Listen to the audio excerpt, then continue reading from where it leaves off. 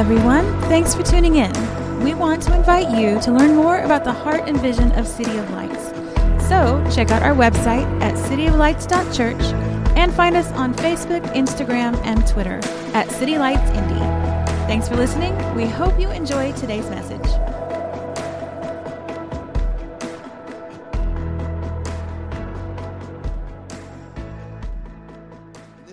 Our special guest speaker, what gets me excited about having him and come and share the word this morning is because he's been a part of the for our church, but for me personally.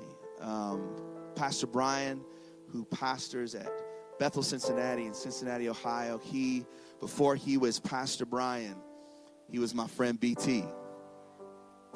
And we were roommates together, and I remember sharing a room in the basement of our campus pastor's house, and probably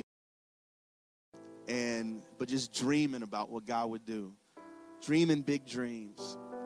And as we've been since 2001, when we really got to know each other, it's been such a joy just to see the journey that God's taken us, and even more so to see that we get to now build the kingdom in the Midwest together.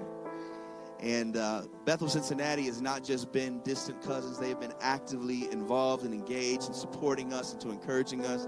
They provided us with the trailer that we used as we started and we're getting going. These chairs were recommended. I literally called up their guys like, hey, what chairs you got? He told me. I said, boom, we're getting those chairs. We need that anointing. And so, but now, we've had the trailer, we've had the chairs, but now we really get the grace of God through Pastor Brian from Bethel Cincinnati. So can you please give a rousing hand and applause and welcome to my friend, Pastor Brian Saylor. Come on, yo, we do better than that. Come on.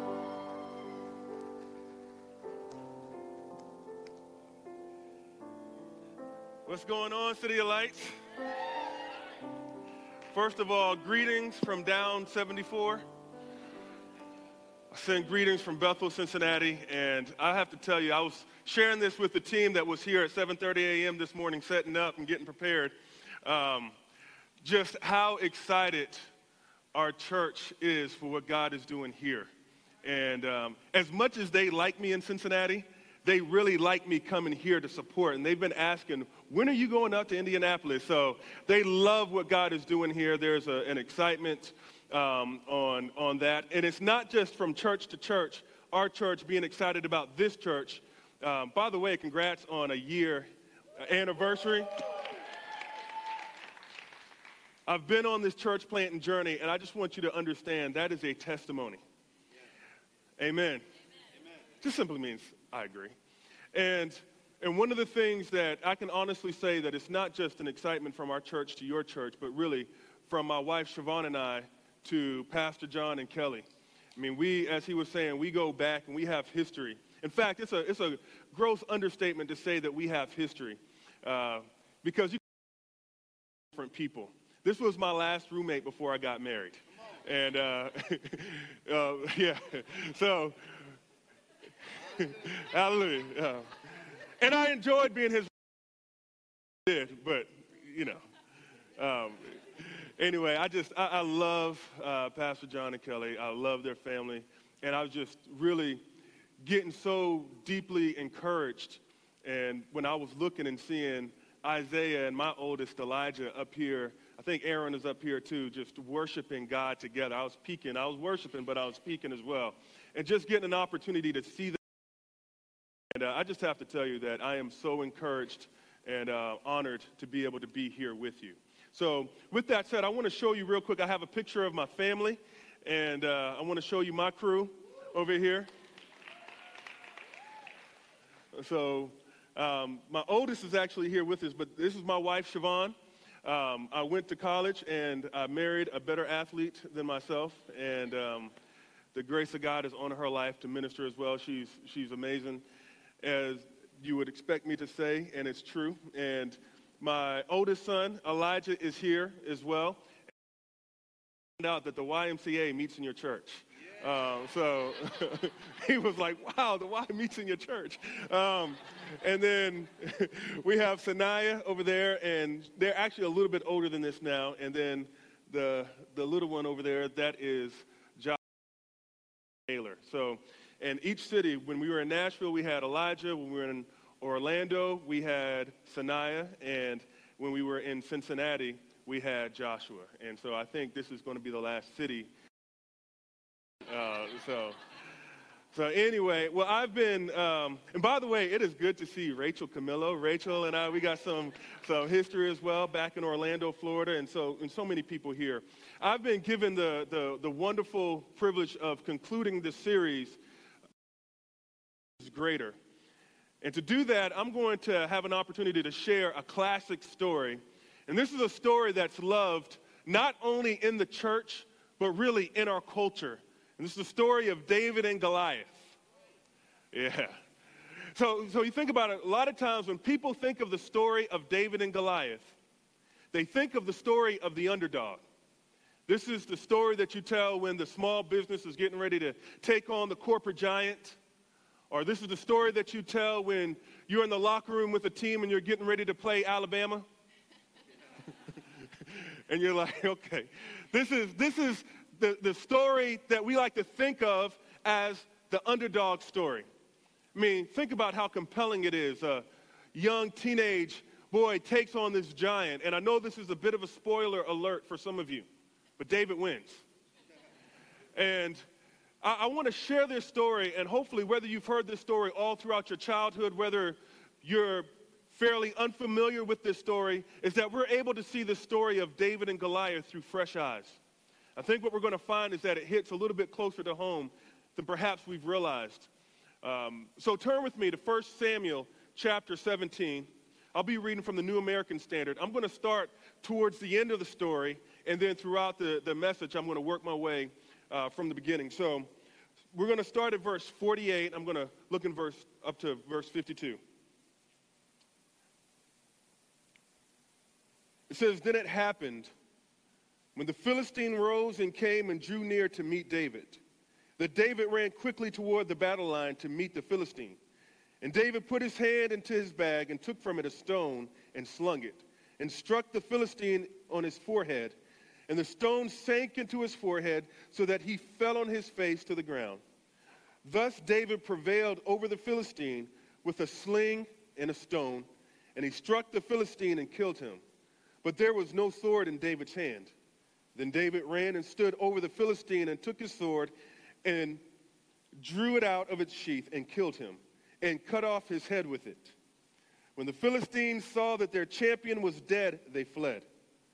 The men of Israel and Judah arose and shouted and pursued the Philistines as far as the valley and to the gates of Ekron." We'll stop there. Let's pray as we start together. Heavenly Father, thank you so much for your word. We thank you, Jesus, that you are greater. So I'm asking that you would prepare our hearts, Lord, that we would walk out of here not just better informed, but transformed. We thank you for this time. In Jesus' name, amen. Amen. All right, I want you guys to think of a time when your confidence was shaken. I want you to think about a time when your confidence was shaken, and maybe a couple in here would say, well, I've not really experienced my confidence being shaken. But so for the other 99% that wants to be honest, think of a time where something that maybe you thought you had under control, you found out that you weren't really having it under control. Perhaps you've had times, I know as a student, there's been times where I thought, man, I've aced this exam. And then you got your results back and your confidence in your academics was shaken. Perhaps you've had times even with things in your life. I've played sports for a good portion of my life, and I know what it's like to be on a football field and have your confidence shaken. But think about a time when your confidence was really shaken. How did you respond in that moment? See, many times when our confidence is shaken, what happens is fear begins to leak out. And put yourself in that mind space. That's really where the army of Israel found themselves at the beginning of this story in chapter 17. Their confidence is shaken. And what provides for the context of their confidence being shaken is that they find themselves at a battle and at a standstill. They are in a valley called Elah, which is an important territory. But this was an important territory because whoever owned this had entryway into the countryside of Israel. And so this was an important battle. And so you had their arch enemies, the Philistines, they're on one side of the valley, and then you had the Israelite army on the other side of the battle, and other side of the valley, and they're at a standstill because they strikes first is going to endure more casualties than the next. And so they proposed something that was pretty common in their day. It was called a representative battle. And in a representative battle, the basic idea is this: we'll take our biggest, baddest against your biggest, baddest, and the winner takes all. Now, this was actually a pretty efficient way to do battle because it saved a lot of bloodshed. And whoever wins, the other army would have to serve them. The problem is that the Philistines had somebody in their camp named Goliath. And you know Goliath is bad because the Bible takes 4 verses just to describe how intimidating he is. Now let's look here in verses 4 through 7 and what it says about Goliath. Here's what it says. It says, then a champion came out from the armies of the Philistines named Goliath from Gath, whose height was 6 cubits and a helmet on his head, and he was clothed with scale armor, which weighed 5,000. He also had bronze greaves on his legs and a bronze javelin slung between his shoulders. His spear was like a weaver's beam, and the head of his spear weighed 600 shekels of iron. His shield carrier also walked before him. So I just want to put this in perspective. A cubit is like the tip of your finger to your elbow. So using these measurements, Goliath would have been over 9 feet tall. Some scholars have later came back and said, well, maybe he was more like 6'9" instead of 9 feet. I just want to let you know, either way, he was huge. 6'9" is big in our day, let alone in their day. But more than likely with these measurements, he was over 9 feet tall, and then it said that he had all this armor. He had the most high-tech armor of his day. It would have weighed in our measurements 126 pounds. So that's some people in here. You would have been his armor that he had on. Now, on top of that, he had a javelin, and the tip of it was 15 pounds. And then there was a guy who walked in front of him who had a full-size shield. I would hate that job. I mean, like, what's your job? My job is to walk in front of the person that's going to get shot at, right? I mean, on top of this, he was huge. He had the most high-tech armor and he had a nasty attitude. And all this combined equals one thing: intimidation. Goliath was intimidating. And he would offer challenges to people. You see here in verse 10 and 11, it says this: again, the Philistines said, I defy the ranks of Israel this day. Verse 11 says, as we get in verse 11, it says, when Saul and all Israel heard these words of the Philistine, they were dismayed and greatly, what? Afraid. They were afraid. Their confidence had been shaken. Now they find themselves in an impossible situation because now they've got to face this giant who's intimidating, and he's defying them. And it wasn't just a one-time challenge. If you looked a little bit further in verse 16, what it tells us is that Goliath made this defying challenge twice a day for 40 days in a row. Could you imagine what it was like? Could you imagine getting up every morning? As soon as you get up in the morning, you hear the voice of intimidation reminding you of your inadequacies, reminding you that you're not good enough to be able to deal with what you got to face, and reminding you of just how difficult of a situation you're in. And before you go to bed, you're reminded of the same thing over and over and over again. In fact, the reality is that some of you probably don't have to imagine too, because you know what it feels like to wake up in the morning, and soon as before your feet hit the floor out of your bed, you are reminded and taunted by the giants in your life, reminding you of your inadequacies, of your failures, of your deficiencies, and every single day you live with that. This is what the Israelite army was dealing with during this time, and this is why their confidence was shaken. So by the time we get to verse 12, they're in need of a hero. time we get to verse 12, this is when we're introduced to David in the story. Now, David, this is not our first time hearing about David. In fact, in chapter 16, what we see is that David was actually anointed to be the next king by the prophet Samuel. And so guess what he did after king? He went back to tending sheep. There's a message in this, right? I got a great future. I got a great promise. Great, pick up some chairs. And so, I'll keep going. And so David was sent from his father Jesse to go to the battlefield, which would have been about 14 miles away, to check on how his older brothers were doing who were at the battle, and to also bring the food. So by the time David doesn't come into the story first introduced as a hero or as a warrior. He's introduced as a delivery boy. He's bringing food to his brothers to check on their welfare and to see how they're doing. And so I want to pick up in verse 22 to see what happens as David comes and sees his brother here at the battle. And let's notice what David says, what happens here, and starting in verse 22. It says, then David left his baggage in the care of the baggage keeper and ran to the battle line and entered in order to greet his brothers. As he was talking with them, behold, the champion, the Philistine from Gath, named Goliath, was coming up from the army of the Philistines, and he spoke these same words, and David heard them. So this time, see, everybody else had been hearing these taunts. David hears them. When all the men of Israel saw the man, they fled from him. Since they fled from him, let me keep reading here. In verse, where am I at? I'm getting there. They fled from him and were greatly, there goes that word again. You see that idea of fear continuing to come?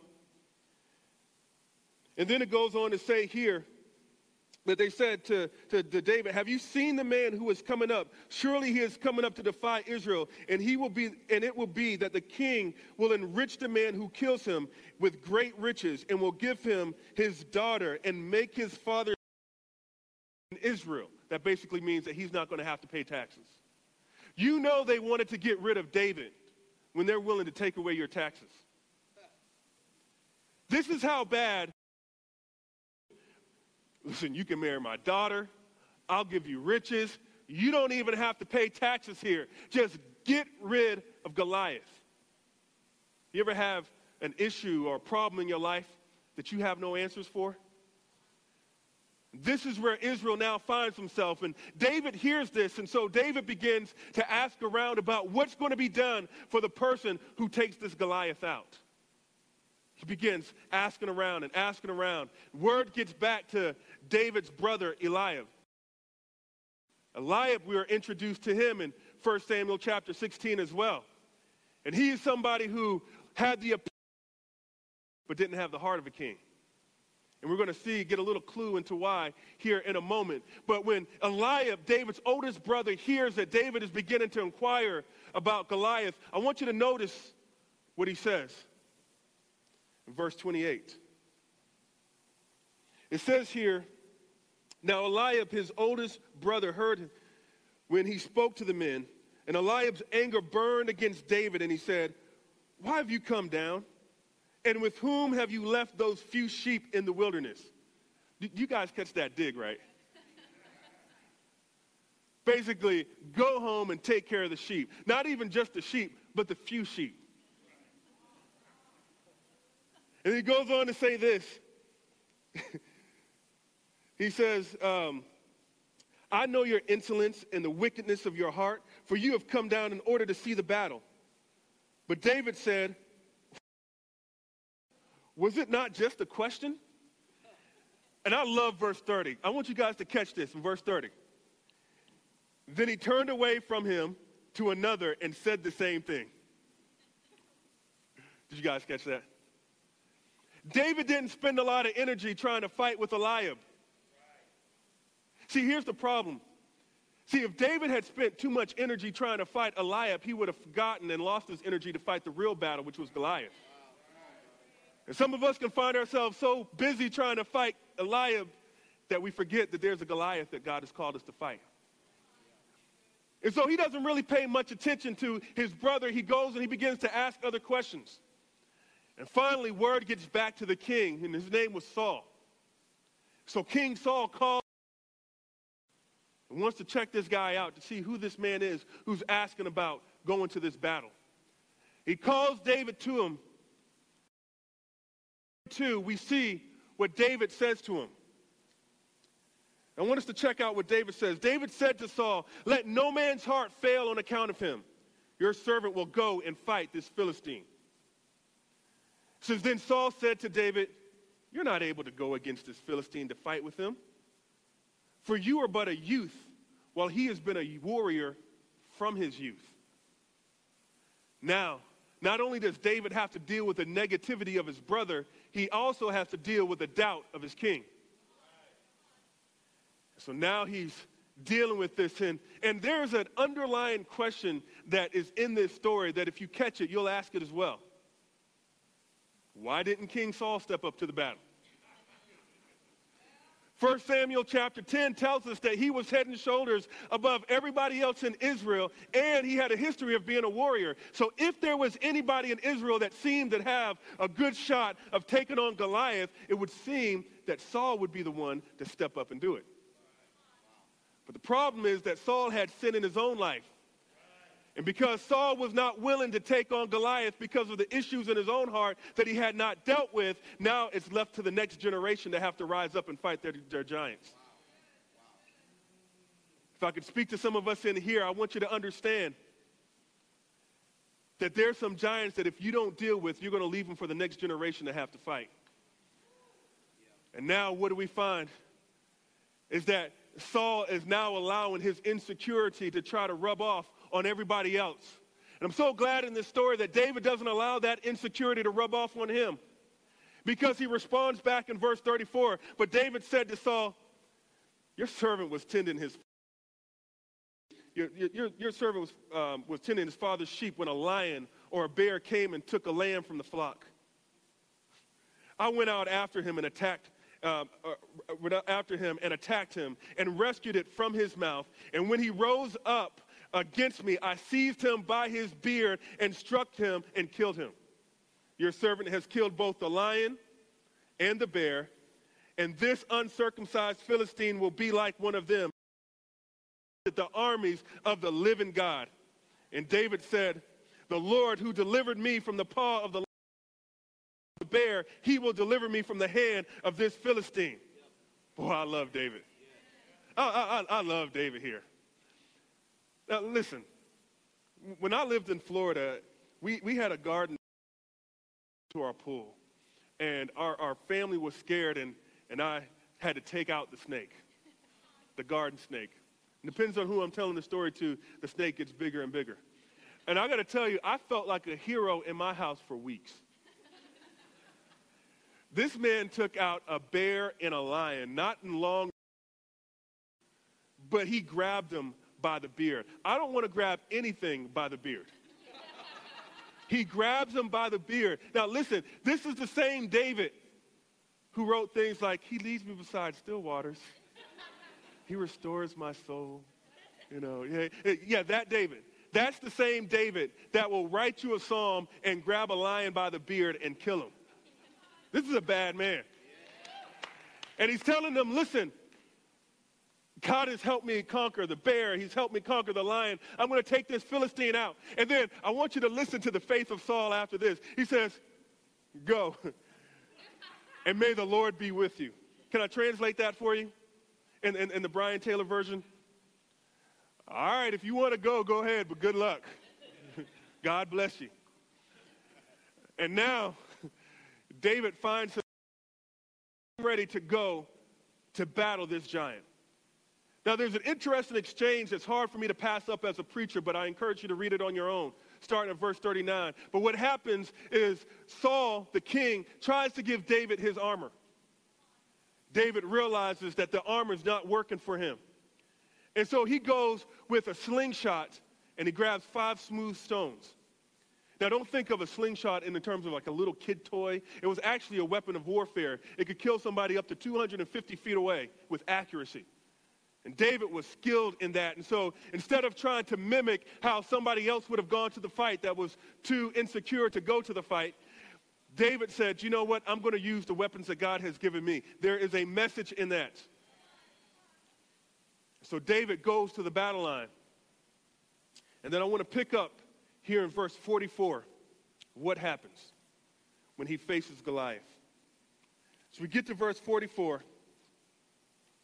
It says here, the Philistine also said to David, come to me, and I will give your flesh to the birds of the sky and the beasts of the field. By the way, if you ever want a lesson in trash talking 101, read this. This is like Mayweather, McGregor, times 10. They are talking trash with one another here. Now, David has a little trash talking of his own. In verse 45, it says, then David said to the Philistine, you come to me with a sword, a spear, and a javelin, but I come to you in the name of the Lord of hosts, the God of the armies of Israel, whom you have taunted. This day up into my hands, and I will strike you down and remove your head from you. And I will give the dead bodies of the army of the Philistines this day to the birds of the sky and the wild beasts of the earth, that all the earth may know that there is a God in Israel. And that all this assembly may know that the Lord does not deliver by sword or by spear, for the battle is the Lord's, and he will give you into my hand. Woo! Don't y'all feel something when you read that? I love this right here. Now, David did not see himself as the underdog. Other people might look at this story as David the underdog. David was looking at Goliath as if he was the underdog because David understood who was on his side. He begins telling this, talking this trash. And then it happens. Verse 48. It says, then it happened when the Philistine rose and came and drew near to meet David, that David ran quickly to the battle line to meet the Philistine. And David put his hand in his bag and took from it a stone and slung it and struck the Philistine on his forehead. And the stone sank into his forehead so that he fell on his face to the ground. The battle was over when it began. I want you to understand this was not like an epic battle. It only took 2 verses for David to take him down.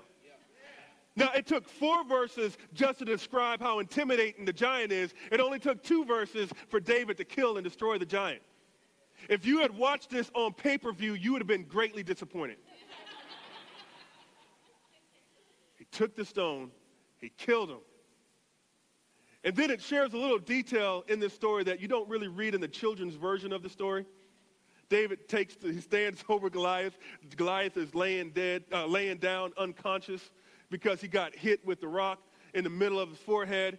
He takes Goliath's sword. David was a bad man. He took Goliath's sword. He severs his head.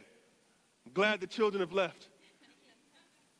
And then I want us to notice what happened. It says, verse 50, thus David prevailed over the Philistine with a sling and a stone. Did I give you? Okay. And he struck the Philistine and killed him. And it says, but there was no sword in David's hand. Then David ran and stood over the Philistine and took his sword and drew it out of his sheath and killed him and cut off his head with it. When the Philistines saw that their champion was dead, they fled. The men of Israel and Judah arose and shouted and pursued the Philistines. I want you to think about that. Now, when we looked at the men of Israel earlier in the story, what did you notice about them? They were doing what? They were hiding in fear.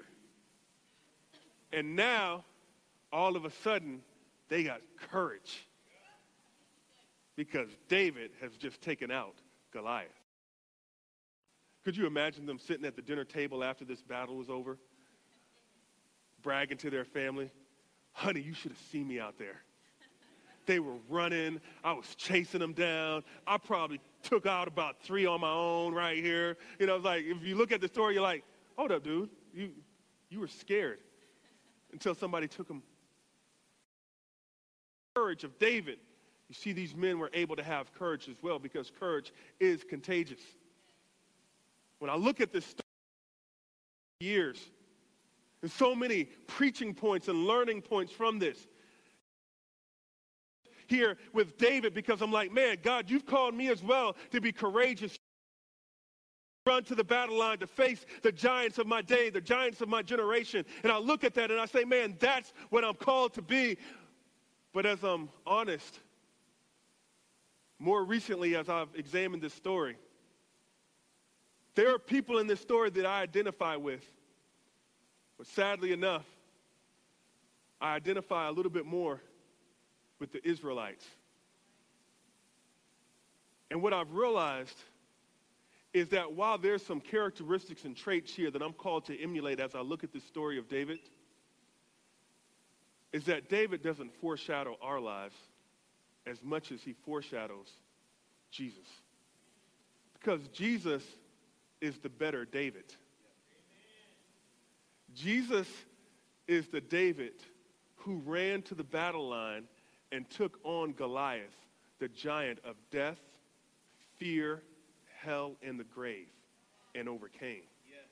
Yes. You know, in Genesis chapter 3, it talks about the fact that Adam and Eve, when they sinned, our forefathers, when they sinned against God, you know what they did?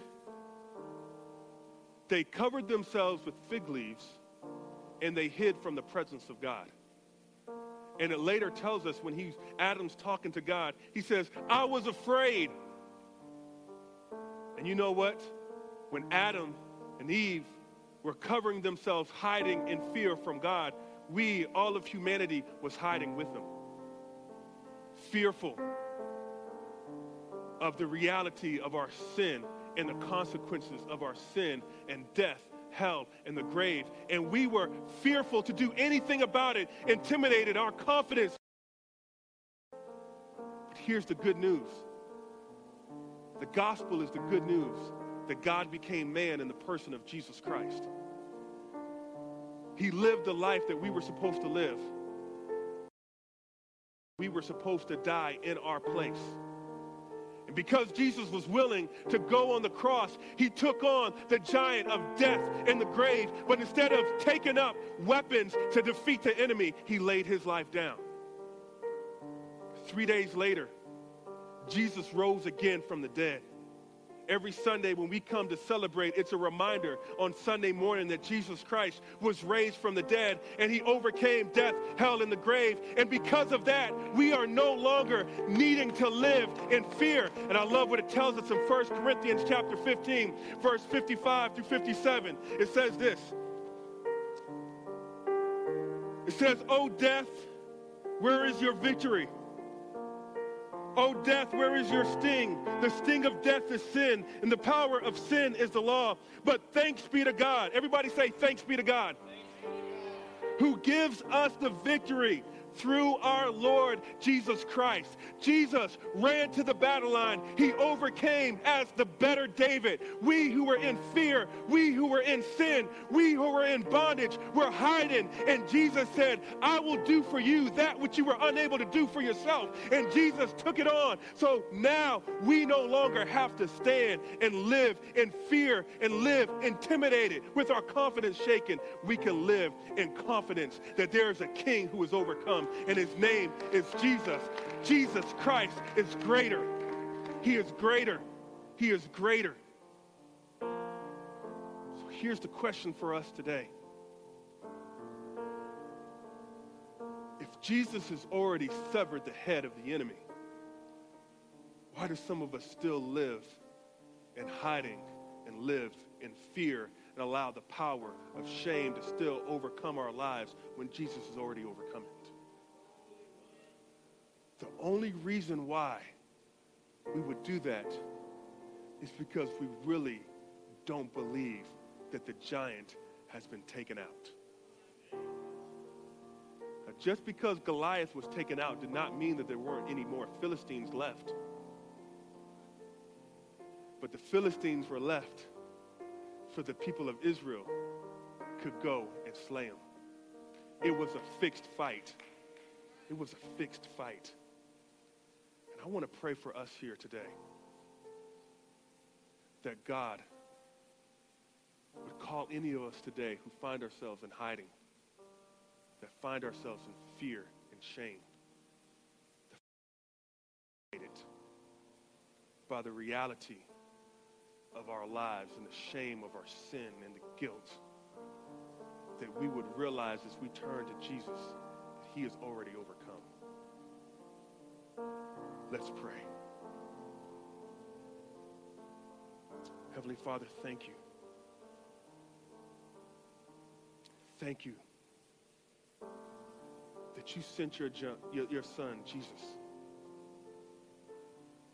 lived the sinless life that we could not live, but died the death that we were supposed to die in our place.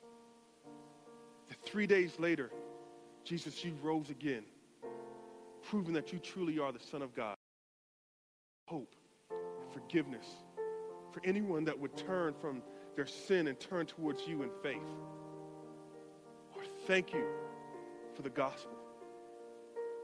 Lord, I pray for the people in here today that find themselves living in hiding and in fear. I pray that the eyes of their hearts would be enlightened to know the hope of our God. I pray, Lord, for those that maybe they've heard stories about Jesus, but they've never truly trusted him. I pray that today that Jesus, as the greater David, would become more real in their hearts and minds, and that there would be a faith to put their hope and their trust in you. Thank you for them. In Jesus' name. Pastor John. Father, we thank you for what you have done, what you have done on our behalf. Lord, I pray that as we draw near to you, Lord, that as we receive your love and your forgiveness, as we receive the victory that you have won. But I'm asking, Lord, that you would help us, Lord, to look at the enemy that has been defeated. And Lord, that courage, even as Pastor Brian said, Lord, that courage is contagious. Lord, that our courage is not based upon what we can do in our own strength. It's not based upon our righteousness. It's not based upon our might. It's not based upon our prowess or our religious acumen. But our courage is based upon your goodness and your faithfulness and your righteousness and your love and your affection and your mercy and your goodness and your grace that has been made readily available for us, Lord. So Lord, we make you our boast, God. We make you our boast. In Jesus' name, amen.